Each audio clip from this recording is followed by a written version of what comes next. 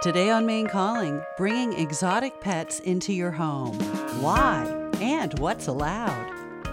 Dogs are the most popular pet in America, with an estimated 50 million living in our homes. Cats aren't far behind at more than 30 million. But then the numbers drop way down.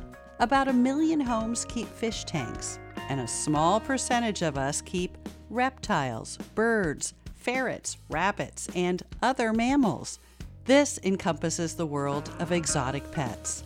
I'm Jennifer Rooks. Today on Maine Calling, we will learn about people who love sugar gliders and Chinese water dragons, emus and frogs, even insects kept as pets. We'll find out what's allowed in Maine, what's not, and why. And local animal rehabilitation pros will share stories about unusual rescues and tips for caring for your exotic pet. Maine Calling is just ahead. Maine Calling On Demand is made possible by listeners and by Maine Seacoast Mission, strengthening Maine's coastal and island communities through education, health, and support. Learn more at seacoastmission.org. And by Welch and Forbes, working with clients to manage the full range of events that come with building wealth, from investments to trustee services. More welchforbes.com.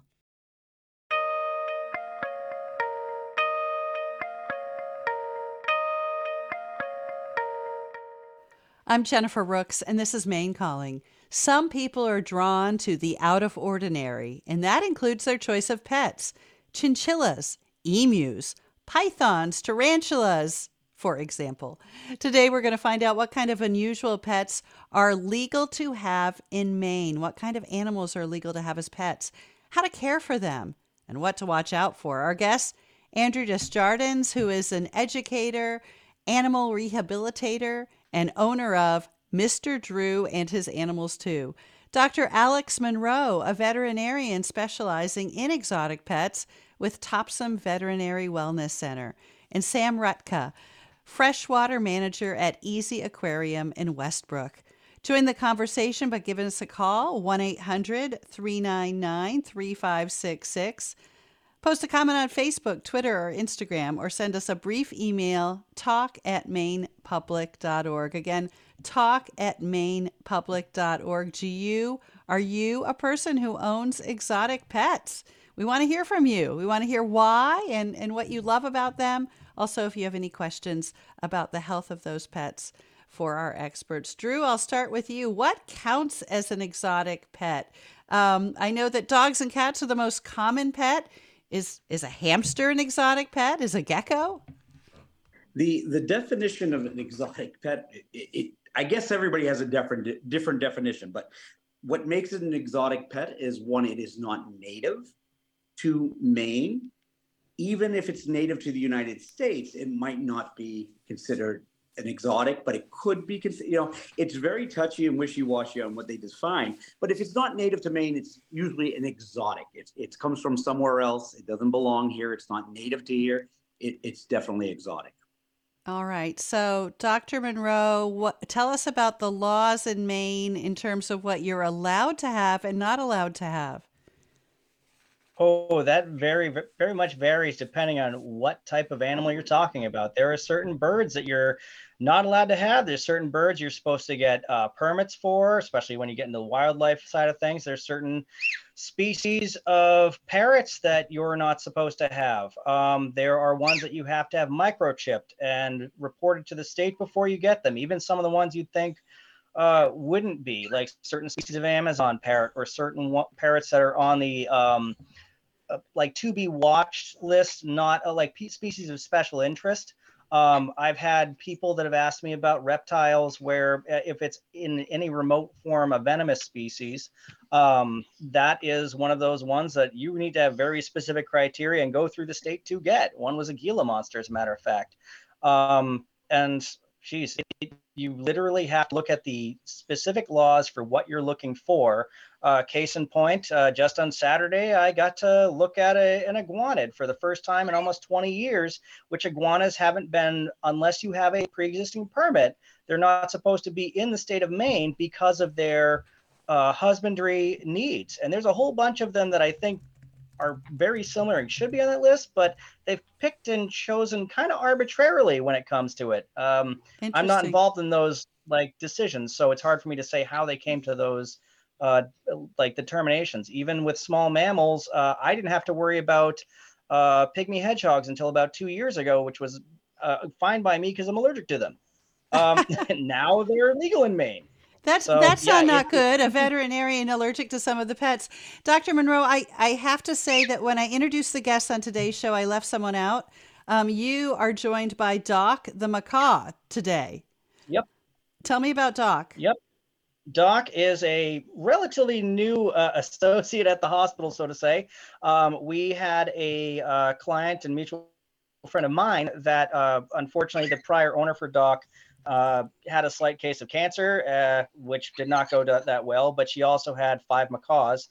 Doc was actually the smallest of her flock. She had an African gray, an eclectus, and 2 big blue and golds. And there's Bernie. What happened was Doc here ended up being adopted by the hospital owner, Dr. Amy Ruckshanes. And I'm just the guy that fixes the birds if there's a problem. She has a cockatiel as well that thinks he's a pit bull. And Doc is pretty much living the life, using us as her little organic perches. Has to be the center of attention, obviously. I should say we're having this conversation on Zoom, and the entire time you've been talking, Doc has been moving from one shoulder to the other, and I think giving you kisses while you've tried to talk and answer my questions. Yeah, she's not terribly used to people having just exposed mouths because of all the masking rules in the small hospital here. But she's starting to give kisses just like that every time she sees a mouth. So she has no bounds, obviously. Well, Dr. Monroe and Doc have their thing going on over there. I'm going to turn to you, Sam. I'm sure that you meet all kinds of people in the shop, and I wondered if you can talk about the exotic pet community. Who is out there who's excited about exotic pets? Can you characterize this group of people in any way? Absolutely. So the people who are interested in exotic pets are everybody. Who doesn't love to look at these fantastic animals that they're not used to seeing, while they're outside going to the mailbox or on their way to work or school? Honestly, everybody loves exotic pets to different degrees. Now, how many people are willing to own them and are able to take care of them, that can change things a little bit. But whether it's a betta fish in a tank or a snake or a parrot on your shoulder, I think that there's a lot of different people, and everybody really loves the exotic pets, having them, looking at them, and learning about them. And I think that starts with everybody at a very young age. I want to ask you, Drew. I know personally, and I'm sure everybody listening does as well, a little kid who's caught a turtle and brought it home, or a frog, or a salamander, or fill in the blank. Is that okay? There's certain regulations in place to, one, obviously protect Maine wildlife. The key thing is, a lot of times people look at an animal and think, well, how hard can it be? Or, geez, it's only a baby, it's cute, but they don't take the time to learn the full things. And Maine does have regulations in place. So can you just go grab any animal out of the wild? No, you can't.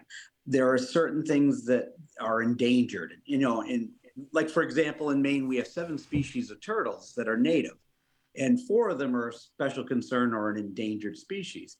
When they're babies, a lot of them look similar. And if you don't know what you've got, you might have a species that is very much protected and illegal to have. And again, it's impulse. I think a lot of times we see a baby turtle or we see a little frog and think, oh, I want to keep that as a pet, without taking the time to learn about it.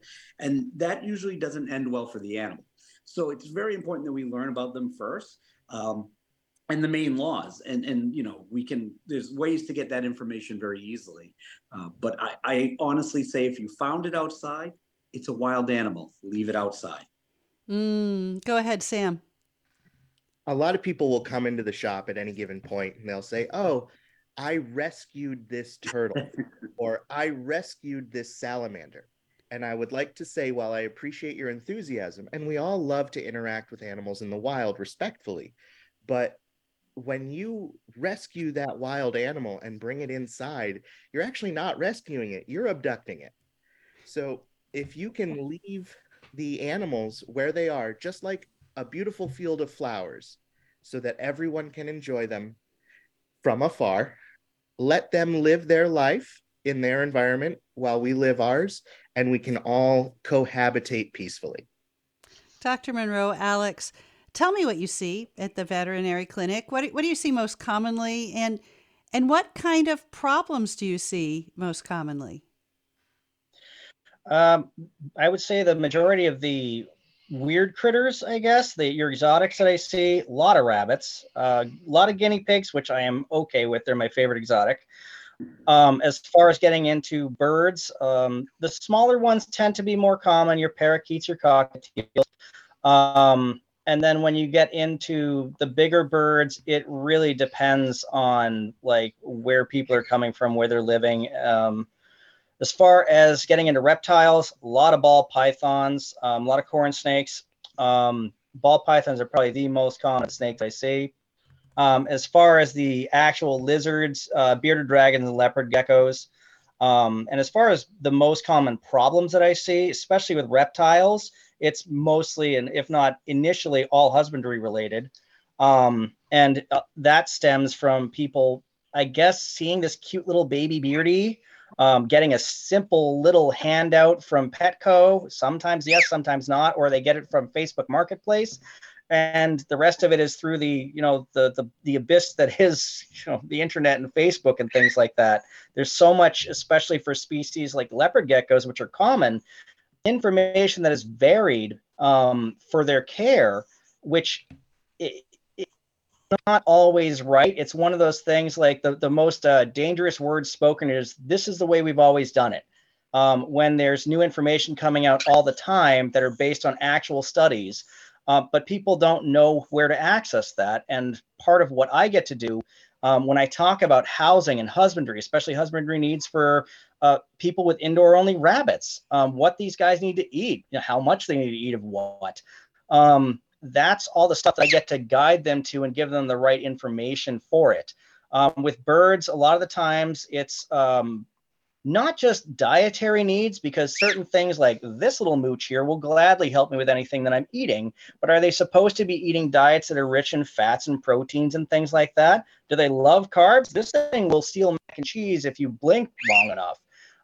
But we end up seeing things like ulcers in the bottom of birds' feet because they're just in the same enclosure, same environment, same furniture all the time.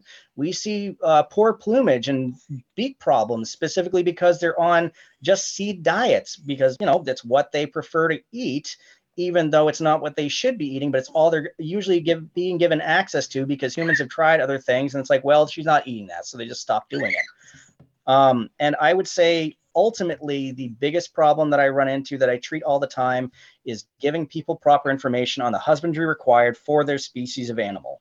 And because I see so many different species, there's a lot that you need to have access to, because it's not going to be memorized. Or I just call Drew. Or you just called Drew. Drew, I was going to turn to you and ask you about some of the animals that you have indeed taken from inappropriate homes and taken care of. Tell us some stories. What have you come across in your years working in this field? Oh, geez. I mean, I've seen it all, heard it all. Years ago, we had a snake that was set on fire. Somebody thought that it would be funny to get rid of it by pouring gasoline. That didn't work out very well for them or the snake, but the snake did survive many years after with time, but she eventually passed. We see most of it comes down to lack of proper education. When I go out and do my presentations, I always say, the stores can only give you so much information in the time you're there. You need to learn about it before you get it, because if you learn about it before you get it, there's not going to be issues down the road, and you can still learn more. But it's we've seen it all. I mean, most of them, again, like Alex said, was metabolic bone disease from improper care and dietary and lighting, and some places are there to sell you, not tell you. And so again, it comes really down to your responsibility. You're the one that wants the animal. You're the one that needs to learn as much as you can about it. And yes, the internet is a terrible place. Everybody became a genius when the internet came around. So and stay off social media groups. They have specialized groups for, bearded dragons and oh my goodness, they'll berate beginners who are trying to ask innocent questions. Stay off of them.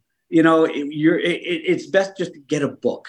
Books have to be edited and fact checked, and books you can hold in your hand, and then you can, there's so much you can learn. But I don't think the internet's the way, but it really still comes down to education and your responsibility before you get any animal. Cat, dog, frog, lizard, snake, bird, horse, I don't care. Just, you got to learn about it first. And Sam, I've seen you nodding this entire time Drew has been talking. And I know that at your store, people can't just walk in, buy a pet, and walk out. What do they need to do to be able to buy an exotic pet with you? That's exactly right. One of the benefits of us being a privately owned company is we have the right to refuse a sale if it's not going to go to a good home. When people come in, they walk right through the door. They'll say things like, I'm going to take a fish home today and I'm going to put it in a bowl. And that is my time to step in, and I'm going to say, I'm going to stop you right there. We don't sell fish to an uncycled tank. Your tank has to have filtration. Depending on the species, it has to have heat. Same thing if they come in, they're like, I want a bearded dragon. We're going to say, great. Today is a fact-finding mission. We're doing some reconnaissance. We're going to learn about these animals. I'm going to tell you what they're going to need through each stages of their life. And I'm going to send you home with some ideas, maybe some links to websites that have been vetted, some good ideas for books to read, a couple people's phone numbers if you have any questions, of course, if they sign off on it. And then I tell them, go do some research and then come back. Ask some questions. Bring a whole list of questions. We'll go right down, check them all off, and then we'll see if we can move forward. Because these are living creatures. This isn't like going to a store and buying a chair. If you don't take proper care of these animals, it's not fair for them. So as the stewards of these living creatures, it is the onus is on us to do the research to make sure that they're adequately cared for, because surviving is not thriving. These animals deserve to have the best possible life. And that's what we're here for as educators, is to make sure that these people who want to own and interact with these animals have the best information and setup for them so that they can succeed. Well, we are talking about exotic pets on Maine Calling. We do need to take a quick break. We'd love to hear from you. What pets do you own, or what questions do you have about this whole part of our world? The phone number 1-800-399-3566. Send a brief email to talk@mainepublic.org. Post a comment on Facebook, Twitter, or Instagram. We'll be right back.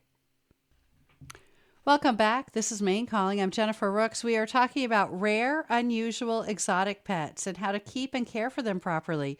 Joining me, Dr. Alex Monroe, a veterinarian with Topsom Veterinary Wellness Center, Sam Rutka with Easy Aquarium in Westbrook, and Drew Desjardins, animal rehabilitator with Mr. Drew and his animals too.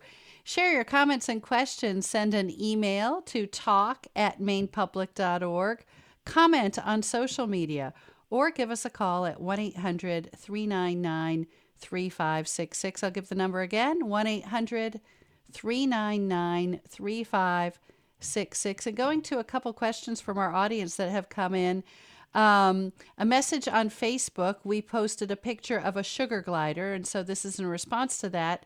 If you are going to adopt sugar gliders like the one in the photo, please do extensive research and know that there is only one lineage, ethical, safe pedigree breeder in the entire state of Maine, last I checked. Patagia Tails and Sugar Gliders. Who wants to tell me what a sugar glider is and why you'd want to keep one as a pet? It's the most adorable little ball of hate with a Hate? pouch. That usually comes in a pouch, and it wants to bite you and be sleeping all day. So it's a marsupial. Yes, they. A lot of people That's definitely an impulse animal. People see them with the big black eyes and the soft fur, and they look like little flying squirrels. And so people are like, oh, they're so cute. I don't know how many people come to me and ask about them. And I'm like, they're the worst pets in the world. They demand a lot of attention. They urinate over everything. Everybody gets these things, and then they realize, oh, this is, and they're up all night. They sleep all day. And then people are like, oh, this is not anything like I thought. They showed on the video on Facebook that was 3 seconds long. So they're really not a great pet. Oh my. Well, since we're on that topic, what do you all see as common pets, or common in terms of the exotic animal world, that really aren't great pets? What would you add to the list that starts with sugar glider? Sam? Yeah, so in my line of work, we do deal a lot with reptiles and amphibians and small mammals, but of course, with a business name like Easy Aquariums, our specialty is aquatics. Now, in the state of Maine, you are not allowed to have what the rest of the country is allowed to have for aquatics. So, and just to break that down real quick, the freshwater hobby in the state of Maine has access to approximately 5% of what is available legally to the rest of the country. So the majority of things in Maine are not legal anyway, but there are a few things that you can have that I strongly encourage people to reconsider before they purchase. And those would be things like the Amazonian red-tailed catfish that grows over 4 feet long. I mean, quite a bit over that. This animal gets very large. Fish do not stop growing at the size of their tank. That is a complete myth. They will continue to grow and live uncomfortable lives, just as anyone who outgrows their enclosure would. And the red-tailed catfish, that's something that you can find in a lot of big box stores. And they look absolutely adorable, just like a little sugar glider. They come in, they're like 3 inches wide, or long rather, and an inch wide. They're just adorable. And then before you know it, they're able to break the glass right off of a 300-gallon tank. And if that sounded specific, it's because I've seen it happen. Another thing that's even more common, and you can tell by the name, would be the common Florida pleco, Hypostomus plecostomus. This animal, people get it, they're like, oh, it's going to keep the algae from growing on the glass in the tank. They produce a whole bunch of waste. They're pooping everywhere. They actually contribute to more algae growth than they clean in algae, and they get quite large. We're talking about a fish that can grow well over 16, 18 inches, just devours everything, and it has a big old canoe paddle attached to its butt. So as it swims through the tank, it's moving all your plants and decorations around. It's just not a good animal to have in any tanks that are smaller than 110 gallons. Which is what most aquarists, people who keep fish, have, are tanks under 100 gallons. Sam, I want to go back to what you said at the beginning, that Maine, people who are into fish in Maine only can buy 5% of the rest of the country. Why is this? Why is it so much more strict here? Yeah, 5%, give or take. So Maine, as a lot of people know listening to the show, I imagine, has what's known as a white list. A lot of states have what's known as a blacklist. And what that basically entails is in Maine, if it's not on the list, you cannot have it. Whereas in other states like New Hampshire, they have a list of things you cannot have. So if it's on the list, you can't have that. You can have everything else. Now, of course, that can make things on the clerical end a little bit more difficult. So in Maine, we have this list. It's about maybe 7 pages long of all these different fish you can have. And they break it down by species. So there are actually some fish from the exact same body of water in their natural habitat that you can legally have in Maine, and others that you can't, just because it's a different subspecies and it has a different name. And is the worry that they would be set free and harm the ecosystem, the natural ecosystem? Well, it really depends on who you talk to. In my experience, and I was on a specialty committee to try and reevaluate these laws a few years back. We did get a few things changed, but not as much as I would have liked. For example, freshwater shrimp. we're the only state in the country where freshwater shrimp are illegal to have, and yet they wouldn't survive the warmest night of summer in our waters. But they're not allowed because they fall under this gray area, quote unquote, where they could be considered a food source like our bay shrimp in the saltwater, but we obviously don't eat freshwater shrimp. And when you talk to people in inland fisheries and wildlife who make these lists, their argument is better safe than sorry. So we're not going to make these legal because it could be a problem. True. Yeah. They as they put it to me one time, they quoted Jurassic Park, nature finds a way. And there are some things that I know in my end. I was on the subcommittee for reptiles, and we had long discussions about certain things. What was legal, why, and we looked at certain things, and we sat down, and one of the things we did is they were going to make, if it was endangered in their native habitat, they were going to make it illegal.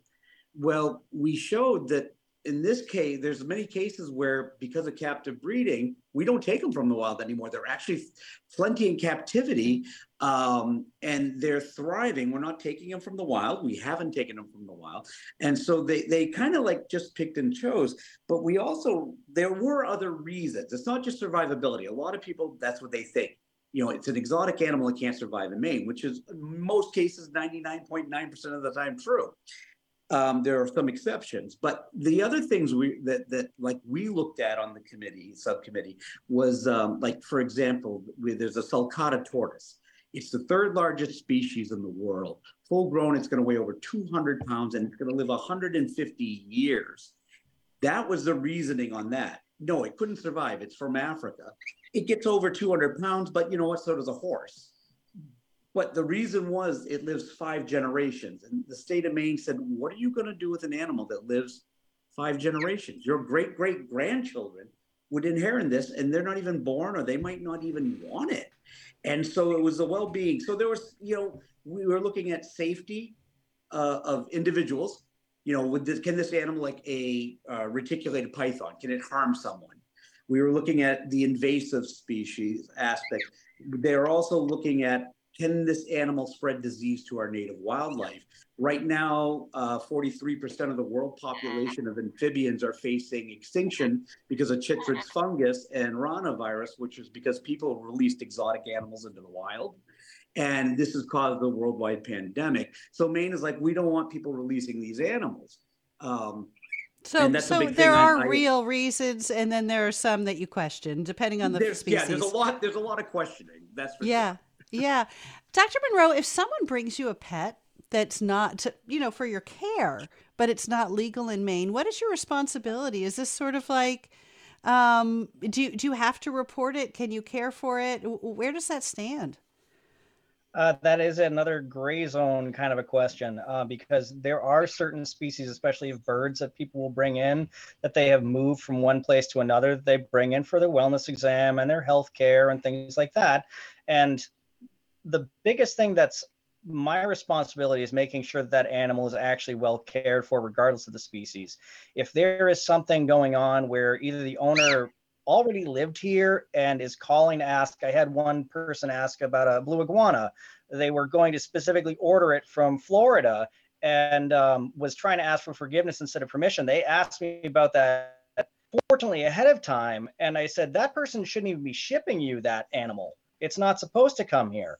But when there's something that's already established, I let these people know, like, okay, this is not supposed to be here in the state of Maine. Here's the reasons why. And if it ever comes to light that you have one, that could be a big problem for you.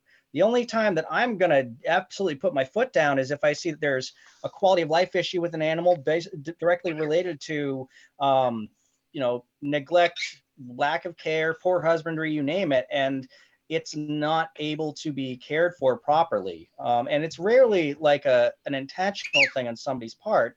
Oftentimes it's just because they've got an animal that, like Drew said, lives a long time and they inherited, or they've got an animal that's just way more maintenance, kind of like our banana beaked friend here that she's going to live to be 60, 80 years old. And, these guys are super duper smart. I've got a 7 to 11-year-old rate of intelligence on my shoulder here. So if it is illegal and not being cared for properly, I know where to make a phone call. Oftentimes it's, animals that were grandfathered in, people didn't know. And that's the other part about all the legalities that are passed is who's enforcing it? They pass a law, and this is applicable to a whole bunch of things, that nobody's really going around and knocking on doors. It's only when people, like in Drew's position, they need to help take care of an animal, and then somebody's, making a phone call to him saying like, oh, you don't have the right paperwork in order. And if he had to wait for the paperwork to be done, that animal would be in a detriment, or the owner would release them into the wild or whatever. And a lot of those animals, especially reptiles, they're not going to make it in this kind of weather.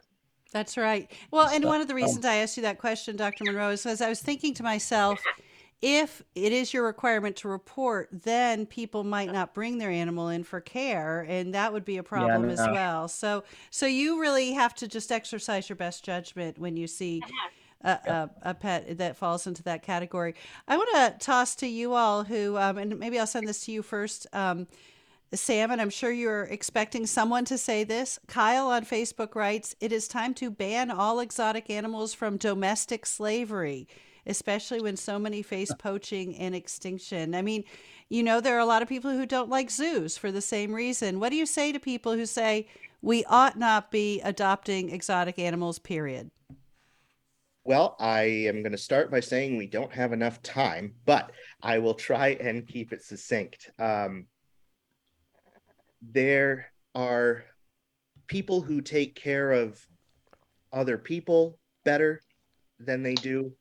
There are people who take better care of their pets than they treat other people. There are a lot of different ways in life to experience the love of animal care and living with these beautiful creatures. And as long as it is being done properly and with the best interest of the animal, I think not only is it beneficial to the creature, but it can also be beneficial to, humanity. I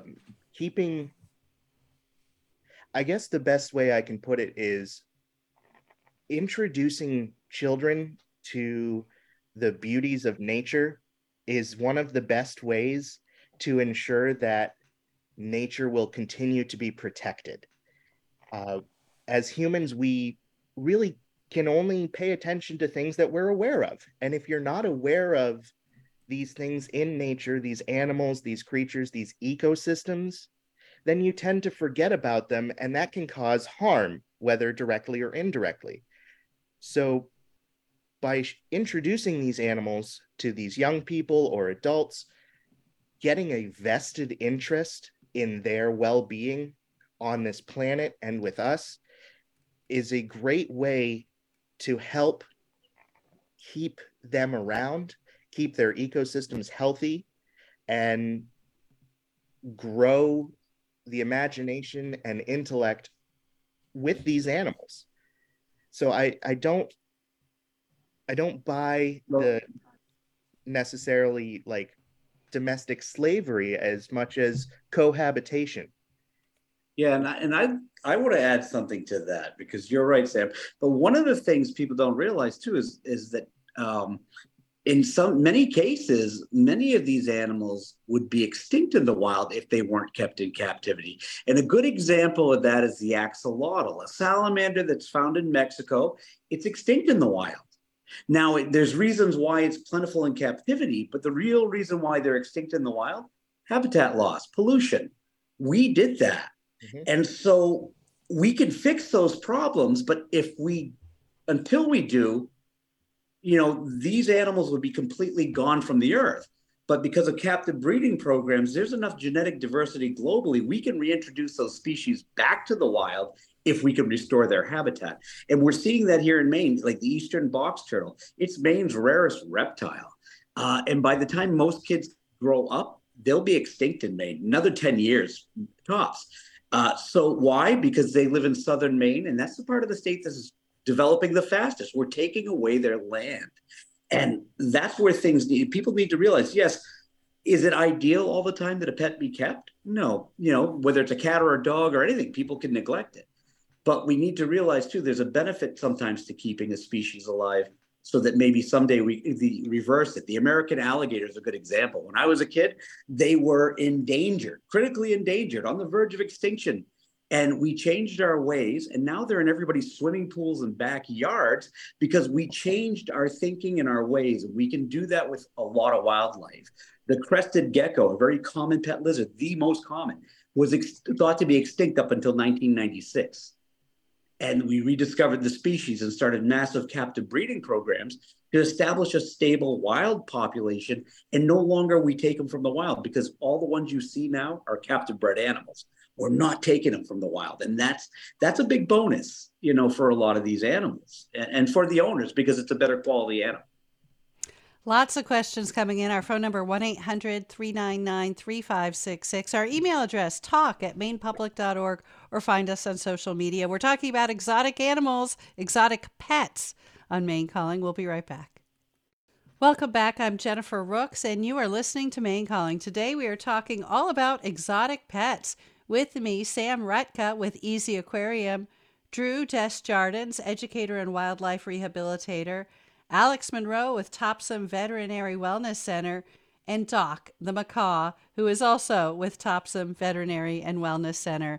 Join our conversation at 1-800-399-3566. Send a brief email to talk@mainepublic.org, tweet at Maine Calling, or post to our Facebook page or to Instagram. Dr. Monroe, I just have to ask you something. You say that Doc could live to be 60 or 80 years old. Do you have any idea how old she is now? She has a leg band from the breeding facility itself. We were able to trace it all the way back to them, find out that she was a female severe macaw, date of hatching, the whole 9 yards. And so how old is she? 5. She's 5 years old. 5 years old. And you said that she's as smart as about a 7-year-old. What does she do? When I say like smart as a 7 to 11-year-old, I'm talking not just about the abilities of this one bird. I'm talking about all the big macaws, even some guys like ringnecks, cockatiels. What I am specifically implying is they need a lot of interaction. It's not just about making sure she mimics the wolf whistle or, gives me kisses on command. She does say hi, Doc. She does say step up. She laughs like the Joker for some reason. I don't know who taught her that one. That's disturbing to hear in an empty hospital. But with especially the big macaws, you're going to have an animal that lives sometimes and oftentimes with in my field outlives family members. I'm taking care of a military macaw that's on family member number 3 because it's outlived 2 of them so far, and it's still with people it knows. But these birds, they are used to a social network, a flock, hence the reason she has Doc's flock. If they don't have a flock of birds, they need the humans that are in their life to provide that interaction and that enrichment, that stimulation. And when you don't provide that, you end up with all kinds of issues, from the screaming bird, the self-mutilating bird. The amount of naked cockatoos I take care of is insane. And those birds are super bonded to one flock mate that they usually have as a mate. And they still have all the interaction with their flock members. They also fly everywhere to find their calories, to interact with their environment. They need to be on the lookout for predators. All that stuff is going on in their heads when they are out and about in the wild. And what do? This is my soapbox I stand on with large macaws. I tell people very often, humans are good at taking care of birds, but we suck at it. These guys need to be interacting with other animals, especially other birds, other people. They learn their mimicry by being around people. It's not like, they're just soaking it in and they're going to do this out in the wild if they hear somebody doing a jungle cruise around. They are replicating the sounds around them. That's why you hear them, impersonating a truck backing up or a phone ringing. It's just what they hear. They end up with a bowl of food in front of them. What bird in the wild gets a bowl of anything in front of them? They're picking through a tree. They're getting the berries off of there. They're cracking all the nuts. They're eating bark. They're stripping this, that, and the other. They're building nests. And they're also interacting with everything around them, whether that's to socialize with their flock or just try not to get eaten. They get to fly. They get to exercise. We put them in a cage. Half the birds are like in a enclosure while people are working for the day. Their flock goes away. And then they sit there. They watch stupid cartoons or something. Not joking, heard it a bunch of times. There are bird TV channels you can find on YouTube. I guess it's better than staring at the back of a cage. They don't get their furniture, their toys rearranged or moved. And what we end up with are these birds with weird stereotypical behaviors, pressure sores on their feet. People are putting sandpaper dowels of all the same diameter in their cages. Oh, it'll shorten their nails. Birds don't perch on their nails. They end up with ulcers on their feet because they're always standing there, always putting pressure in the same spot and not doing anything. I spend so much time with people talking about how you increase the interaction and enrichment with birds so that you avoid things like heart disease, a man-made problem in a lot of these birds, atherosclerosis, hardened arteries, how you train them for recall, for flight, how to become their interaction, improve their quality of life, because guess what? You signed up for that when you thought you got a cute animal that made noise and could, beep like a fire alarm. And I'm guessing, Drew, this is how you get a lot of your flock is by people who have gotten themselves into more than they can handle. Yeah. That's how, Seymour's Bird Refuge. There are only one like it in the state so far. That lady, Andrea Timms, is up to her elbows in different species of paws. Sometimes it literally is bird, out with the owner, but oftentimes people have a bird and they get too old to take care of it, or they have to move, or gee, this thing's really loud. Duh. You have to hang around a conure for 5 minutes and see if your hearing's okay. Drew, in terms of other kinds of animals, not birds, what do you see? What are you seeing that people, oh boy, this was not what I expected. I think, again, going back to people seeing stuff on TikTok and social media is places, they see these little 30-second videos, whether it's a bird doing something or a sugar glider or the little swimming hedgehog or the hedgehog wearing slippers on its feet or something. Even seeing my presentations, like, oh my goodness, I want one of those. And so everything is really impulse. And a lot of people, once they get it, they realize it's not what they thought. And a lot of people get them because they're their kids, because my child wants something. And I often say to the parents several things. I say, one, do you want it?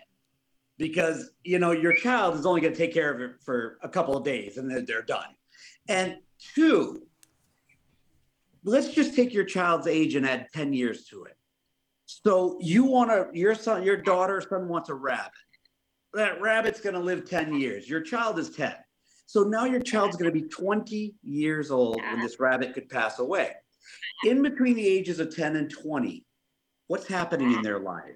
They're going to school. They're hanging out with their friends. They might be involved in sports or scouting or something there. They're going to be dating, getting a job, getting their license. They might be going to college. They might be getting married by 20. I don't know. Having their own children. Who's taking care of that rabbit? It's not them. And so people need to not be impulsive. I always tell people, if everybody did what they were supposed to do, learn about the animal properly before they get it. And if I had to go out of business, I'd be okay with that. Okay, I would be fine closing my doors. I want to squeeze in, we're almost out of time, and I want to squeeze out a few more questions from our audience. And I'm going to go, and I'll send this to you, Sam. Andrew on Facebook says, what about crows and ravens? Is the licensing process complicated? The licensing for corvids, which would be crows and ravens, I don't know within the state of Maine, but I know federally they are a migratory bird and they are covered under the Migratory Bird Treaty Act. So tread carefully. Yes, the state won't approve it. Okay, there we go. Yeah. Seth writes, and Sam, I think this is for you with your line of work as well. My most exotic pet I've ever had were jellyfish. They were fun and easy to care for. Is that a thing? Absolutely. They are fun, easy to care for. Yeah, yes and no. They are, of course, a saltwater creature. They do require a very special tank known as a chrysal tank, which is essentially a tank that has no corners because jellyfish just kind of float about. And if they get stuck in the corner, they can kind of tangle up in themselves and perish. But yeah, delightful little creatures, fun to watch. It's like a living lava lamp. One of the things I like to just add to that is the definition of easy. Everybody's definition is different because anything can be easy if you know everything about it. And so it really still boils down to the education part. So jellyfish, 99% of them would probably end up dying in most people's care. But if you take the time to learn about it first, then over time, yeah, it does become easy. Bearded dragons are always sold as easy lizards. But if they're not given all the proper information, most of them, that's the number one animal I get in with metabolic bone disease because they're easy. And so people say it's easy. I don't have to do much more. And it's like, you have a lot more to do and a lot more to learn. So Yeah, An email just- here No from such thing as an easy chameleon. No such Right. thing as an easy chameleon. Okay, that is going to be the quote for the day from Maine Calling. Our family, this is from Virginia, an email. Our family of 4 humans shares our home with a cat, dog, fish, hamster, bearded dragon, and most recently 2 hermit crabs. Our 9-year-old daughter has loved animals for as long as we can remember and talks about one day becoming a vet. We have loved giving her the opportunity to learn about and care for different animals and have all grown up to be quite fond of our little brood. Among other things, I now describe myself as a lizard lady, and my husband has recently shifted to a vegetarian diet, a decision he attributes to our pets. So Virginia, I'm guessing, is the example of what you like to hear, a family that not only has these pets, but is completely dedicated to and focused on them. Absolutely. And I want to say it one more time just so it comes through clear. And this person has proven that they are not doing this, or are doing it rather. Animals are not an impulse purchase. They are living creatures and they deserve proper care. And when you give them proper care, not only does the animal grow and thrive, but the caregiver grows and thrives. This is a great example. This person, Virginia's husband, I believe it was, switched his diet because of what he learned about these animals. It affects everybody differently, but helping these animals to thrive will also help us to thrive. And this family unit is a great example of that. Here's an email from Sherry. I have 2 rabbits. Rufus is 10 and Noelani is 4, and a guinea pig, Mr. Snuggly, who is 4. They are all from a rabbit rescue. They are delightful, loving, and friendly. Regular veterinary visits and high-quality pellets and hay are very important to keep them healthy. Carrots are not a healthy food for these animals because there's too much sugar content in them. My animals are free roaming in their own room and never enclosed. They enjoy being outside in the summer where they like to run, jump, and explore and eat fresh grass and other vegetation. Mm-hmm. We're almost out of time, Dr. Monroe, but I want to wrap up with you. How many people out there in Maine, it's a really rural state, have access to a veterinarian like you who is qualified to care for these animals? Access to it is the trick question there, because in the last 2.5 years with everything that happened, the pet population, including the realm of exotics, went up by almost 260%. The amount of time you have to devote to each one of them increased because of different protocols, curbside, etc. That's changing now, fortunately. But also, if you have a creature like a bunny, like a bird, especially birds and reptiles, there's, I think, right now, maybe 7 vets in the state that will be like, oh, yeah, bring me a bird. Give me a reptile. Like a lot of the people that went through vet school, you get a lot of training on your normal animals, but unless you go through the elective courses for exotics, you don't get a lot of that information unless you choose to go through the continuing ed and whatnot. You have one small mammal board certified specialist for exotics in the entire state. And unfortunately, she's doing relief. There are no board certified specialists currently that I'm aware of for reptiles, for birds, or any one of the other weird exotic critters that we see. And as it is, access to like all the less common ones, especially on an emergency basis, you're calling around or you're taking a drive down to Angel or Tufts University. I can think of 2 practitioners one at Midcoast Animal Emergency Clinic, Dr. Christy Peters, and then I don't know if she's still seeing them on emergency at the Lewis and E Clinic, Dr. Alex Ortiz, that works emergency, that is comfortable and like Dr. Monroe, I have to cut you off. We're almost out of time. Thank you so much for being on the program. Dr. Alex Monroe, an exotic pet veterinarian with Thompson Veterinary Wellness Center. He's here today with Mac, the 5-year-old female macaw, Drew Desjardins, owner of Mr. Drew and his animals too, and Sam Rutka, freshwater manager at Easy Aquarium in Westbrook. Today's sound engineer, KG Akimaladun. Our theme music, composed by Mike Jandro. Maine Calling is produced by Jonathan Smith and Cindy Hahn. Be sure to sign up for our newsletter at mainecalling.org. This is Maine Public Radio.